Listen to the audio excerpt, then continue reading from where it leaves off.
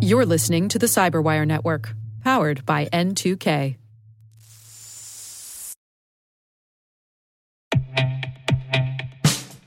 And now, a message from Cyberbit. Mastering cybersecurity is like mastering a sport. You build muscle memory through rigorous practice, then you train as a team to foster cohesion while operating under pressure.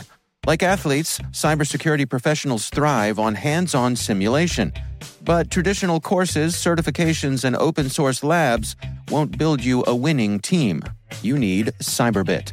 Cyberbit offers a hyper-realistic simulation environment for your SOC, IR, and C-suite to refine your skills, all using the market-leading SIMs, EDRs, firewalls, and WAFs they use every day. Cyberbit is offering Cyberwire listeners a free live-fire exercise. Sign up your team now at cyberbit.com/cyberwire.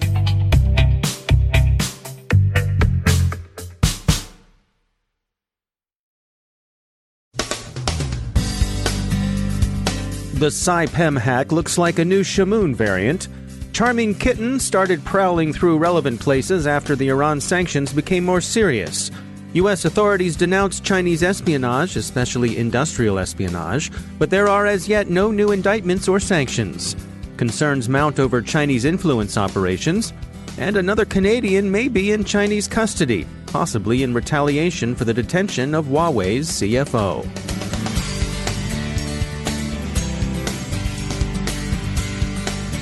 From the Cyberwire studios at Data Tribe, I'm Dave Bittner with your Cyberwire summary for Thursday, December 13th, 2018.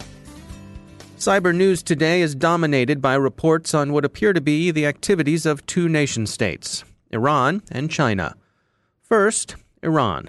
There's been an update to the story of the cyber attack against offices in the Italian oilfield services company, Saipem. Reuters reports that the attack delivered a new variant of Shamoon wiper malware. The attack took place over the past weekend and was tersely disclosed Monday.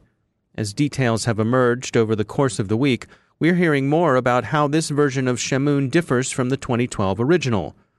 One apparent difference is cosmetic. The original Shamoon replaced data with propaganda images, burning American flags, jihadist execution pictures, while this one appeared to encrypt rather than destroy data through overwriting. Upon further review, that seems not to be the case. ZDNet reports that it looked as if the data had been encrypted, but in fact it was simply overwritten with crypto-looking gibberish, garbage data, as an outside analyst told ZDNet. Another difference seems to lie in the malware's mode of transmission. The original Shamoon samples came with SMB credentials that enabled it to propagate across the targeted network. This has led to speculation that the infection arrived through exploitation of remote desktop protocol. The third significant difference is the absence of a networking component. Unlike its predecessors, this version of Shamoon didn't have a command and control server configured. That suggests it was deployed manually and not, for example, by a phishing email. Iran is also being mentioned in connection with another cyber campaign, this one directed at more conventional espionage. The AP is reporting today that Iran's Charming Kitten cyber espionage group was sent out to collect against targets that might yield intelligence relative to sanctions the U.S. has reimposed in an attempt to curb Tehran's nuclear ambitions. Charming Kitten, the AP was told by London-based security shop Surfta, went after private email of U.S. Treasury officers involved in sanctions enforcement. Their collection list also extended, the AP says, to high-profile defenders, detractors, and enforcers of the nuclear deal struck between Washington and Tehran. They were also interested in Arab nuclear scientists, DC think tanks, and various Iranian civil society figures. We spoke yesterday about DevOps and the desire to better integrate security throughout a product lifecycle. We get additional perspective today from Aqua Security's Liz Rice, who advocates a notion she describes as shifting left. I guess traditionally we often see security seen as something you apply to software that's already been written and perhaps has already been deployed. Quite often it's a separate security team who really aren't very involved with the development of the software. So if we're talking about shifting left, we're really talking about involving security earlier in the development life cycle of that software. But what we're seeing increasingly in a DevOps world is we need to be able to ship software faster. We need to be able to deploy more frequently. And then that means you can't really just be having the security conversation at the end. It needs to be automated. It needs to be part of these automated processes that are deploying software, often many times a day. And for a typical security team, how much of a culture shift is this? I think it can be a really big shift, actually, particularly if you think about the world of containers, the world of orchestration. We go from, an organization may have traditionally shipped software 4 times a year, say, and suddenly the security team are asked to deal with software that's being deployed, well, as I say, several times a day. And every time you deploy something, there's got to be a question mark over, well, what is it that we're deploying? And does it have any vulnerabilities? And how can I, as a security person, take responsibility for software where perhaps it's being run under an orchestrator? So I don't even get to control where the software's run. It's up to an orchestrator to automatically deploy software somewhere in our cluster. So what are your recommendations for organizations who want to do this, who want to shift security, as you say, more to the left? What's the best way for them to approach it so that it won't have a negative impact on their team? So I suppose it has to be part of a broader discussion of the adoption of DevOps practices. And for any given organization, they really need to understand what it is they're trying to achieve. Usually, in my experience at least, it's a business desire to be able to shift software more quickly, to be able to deliver functionality to customers more quickly, to be able to be more responsive to change. So I think having everybody on board with that, with those requirements, with the benefits of moving to this kind of process, if that works for the particular organization, if that's important for them, having everybody understand what they're trying to achieve, and then thinking about it in a manageable way. There are lots of really great stories out there from organizations who have adopted moving to the cloud, moving to cloud native technologies. So figuring out what you want to achieve, figuring out what your first project, what your journey should look like by trying to learn from other people's experiences, and talking to all the stakeholders from the business side, from the developers, from the operations team, and from the security team. I think those would be my key recommendations. That's Liz Rice from Aqua Security. Chinese cyber espionage and a growing penchant for influence operations continue to draw attention from nations that feel themselves most directly threatened. Tensions between China and the U.S. remain high, and they're exacerbated not only by continuing conflict over trade, but also by growing suspicion that Chinese intelligence services were behind the very large, long-enduring attack on Marriott that since 2014 have compromised some 500 million articles of personal information. Sources close to the investigation, as they say, are telling Reuters and others anonymously that U.S. investigators are close to making a convincing case for Chinese responsibility. It's also been noted that 2014 was a big year for Chinese cyber espionage. That was also the year of the big OPM breach that scooped up a great deal of personally identifiable information from the U.S. government. Chinese involvement is widely suspected in that case, too. A new wave of U.S. indictments of Chinese nationals on hacking charges is widely expected, but that hasn't happened yet. An official of the Department of Homeland Security told a Senate panel yesterday that the investigation was still in progress and not ready to move to the next stages. New sanctions are also widely expected, but these haven't materialized either. But the third generally anticipated U.S. response, public denunciation, has happened, and it arrived with some eclat in testimony before the U.S. Senate Judiciary Committee yesterday. Senior counterintelligence officials from DHS, the FBI, and the Department of Justice characterized China as a big threat, maybe the biggest threat, to the American economic and technological place in the world. In committee hearings on non-traditional espionage against the United States, officials outlined a picture of Chinese strategy designed to supplant U.S. leadership. Assistant Attorney General John Demers put it this way, quote, "The playbook is simple: rob, replicate, and replace. Rob the American company of its intellectual property, replicate the technology, and replace the American company in the Chinese market and one day in the global market." End quote. The Senate hearings were also noteworthy for mention of influence operations exercised in universities through China's Confucius Institutes, educational and cultural establishments that have over the past year received increasing scrutiny as centers of government-directed influence. Russian influence operations have long received the most attention, but there are now suggestions that China is mounting such operations of its own.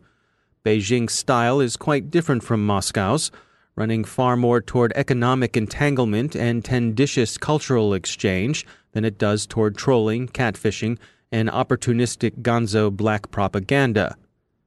In the UK, MPs are also warning of Chinese presence in universities, but the British problem is seen as excessive coziness with Huawei.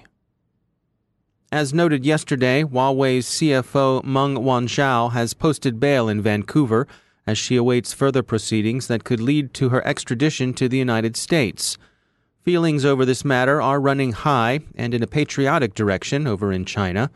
Authorities there are believed to have taken a second Canadian citizen into custody in apparent retaliation for Miss Meng's arrest.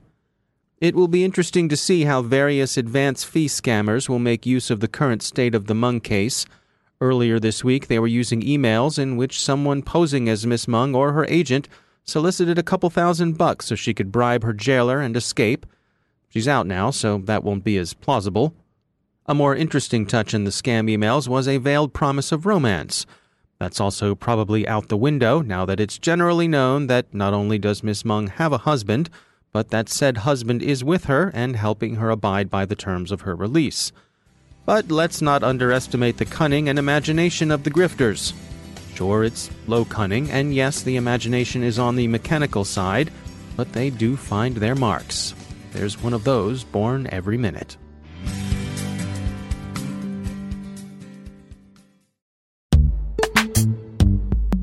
Every day, your IAM tech debt grows. Your multi-generational services struggle to work together. Building an identity fabric can fix this. It makes all your identity tooling stronger and allows you to connect any app to any service you want to use, with zero coding, zero maintenance, and zero app downtime. Strata's identity orchestration platform separates the identity logic from your applications, so you can optimize existing IAM tools and manage them in a single control plane. Now, every vendor, standard, and architecture work together. In short, building your identity fabric means you can secure your non-standard apps, keep your complex access policies, retire outdated IDPs, and modernize in record time. So build your fabric with Strata Identity and get rid of tech debt for good. Visit strata.io/cyberwire, share your identity priorities, and receive a pair of AirPods Pro. Offer valid for organizations over 5,000 employees. Connect today at strata.io/cyberwire.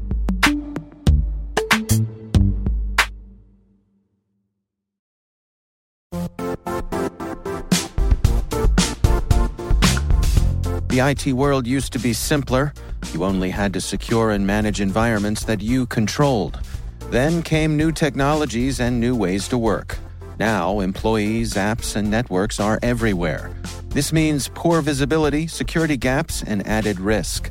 That's why Cloudflare created the first-ever connectivity cloud. Visit cloudflare.com to protect your business everywhere you do business.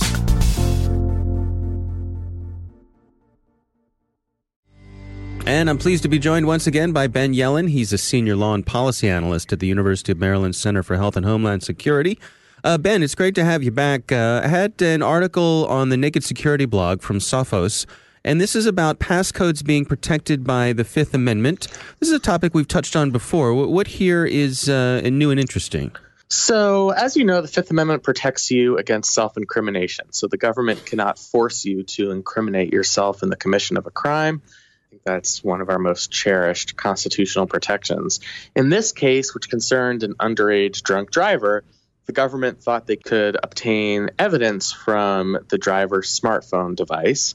So they asked that driver to enter the passcode into his smartphone, and based on that information, they were able to obtain the conviction.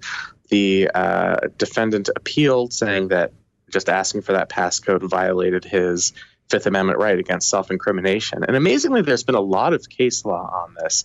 And it comes down to what's called the foregone conclusion exception, or the foregone conclusion standard. So if the government can show that it knows that the defendant knows the passcode, then the Fifth Amendment is not implicated, because eventually that person is going to have to open the phone. It is a foregone conclusion. The government has some proof. Maybe they've actually seen the individual unlock that phone with that passcode. So it need not go through these Fifth Amendment hoops or these judicial hurdles to obtain access to that information. What this opinion is suggesting for the first time, and what I think is very interesting, is that the foregone conclusion doesn't necessarily apply when we're talking about obtaining the contents of information inside the phone. So what the court in this case made clear is that the government doesn't care about the passcode per se. It's very rarely going to be evidence that a person's passcode is 5643. That doesn't really matter for police purposes. What matters is the content inside the phone, and whether that content contains information that's incriminating to a potential criminal defendant. And what the court here is saying is it is not a foregone conclusion in this case that information on this individual's phone was going to have relevant information to that person's prosecution. At the very least, the government didn't prove with any level of certainty that they knew what was on the phone. They knew what they were looking for, and that information was going to lead to the defendant's conviction. So this raises the suggestion, and again, it's just one court, and it doesn't necessarily apply nationwide, that there's going to be a higher standard as it applies to the government trying to unlock devices. They will now have to show with some level of particularity that there is something on that device, a piece of information that they know is there, in order to unlock it. Otherwise, the defendant has a valid right against self-incrimination. So if we see this applied elsewhere, I think it would have a major impact on law enforcement. I mean, because we collect so much in our smartphone and it contains every last iota of information about us, these are, evidence Valhallas for law enforcement. And if it's harder for them to get access to these devices, then I think that Fifth Amendment right against self-incrimination will have more meaning in the digital age. Yeah, it's interesting because this runs contrary to what I had believed or thought, which was that, we've talked about how they could compel you with biometrics. They could force you to use your fingerprint to unlock your phone, but they couldn't force you to reveal a password. And what you're saying here is that, no, they could compel you through a court order to reveal that password? They could, not according to this particular court's holding, but right. Several courts have basically upheld that if the government has reason to believe that, that person can unlock their phone, then that does not count as testimonial evidence. And under this foregone conclusion standard, and the criminal defendant is going to be out of luck in those circumstances. They will have to unlock their phone.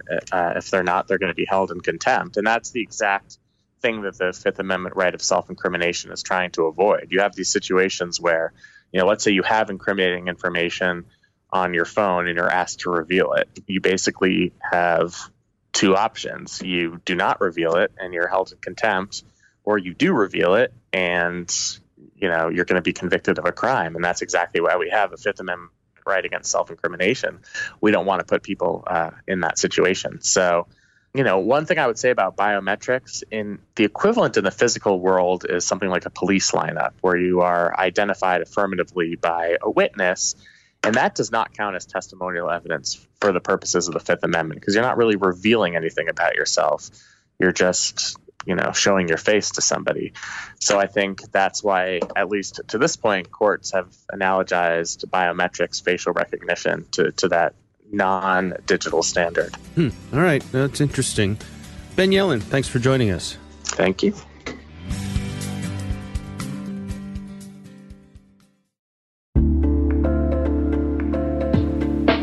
Are lengthy security reviews pulling attention away from your security program?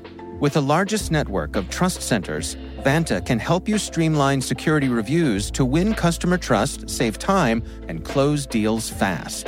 Proactively demonstrate security by showcasing key resources like your SOC 2 or ISO 27001 and provide real-time evidence for passing controls. And when a security questionnaire is required, Vanta takes the first pass for you. Visit vanta.com/cyber to take a self-serve tour. That's vanta.com/cyber.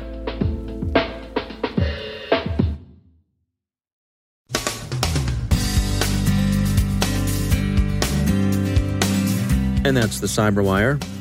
For links to all of today's stories, check out our daily briefing at thecyberwire.com. And for professionals and cybersecurity leaders who want to stay abreast of this rapidly evolving field, sign up for Cyberwire Pro. It'll save you time and keep you informed. Listen for us on your Alexa smart speaker, too. The Cyberwire podcast is proudly produced in Maryland out of the startup studios of Data Tribe, where they're co-building the next generation of cybersecurity teams and technologies. Our amazing Cyberwire team is Elliot Peltzman, Puru Prakash, Stefan Vaziri, Kelsey Bond, Tim Nodar, Joe Kerrigan, Carol Terrio, Ben Yellen, Nick Valecki, Gina Johnson, Bennett Moe, Chris Russell, John Petrick, Jennifer Iben, Rick Howard, Peter Kilpie, and I'm Dave Bittner. Thanks for listening. We'll see you back here tomorrow.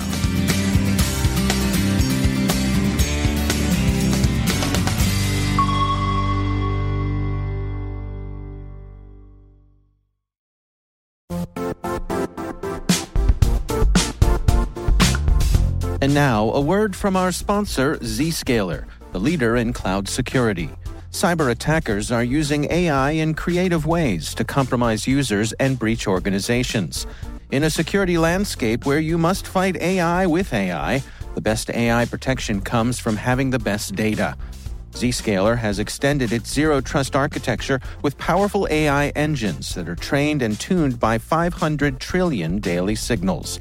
Learn more about Zscaler Zero Trust Plus AI to prevent ransomware and AI attacks. Experience your world secured. Visit zscaler.com/zerotrustai.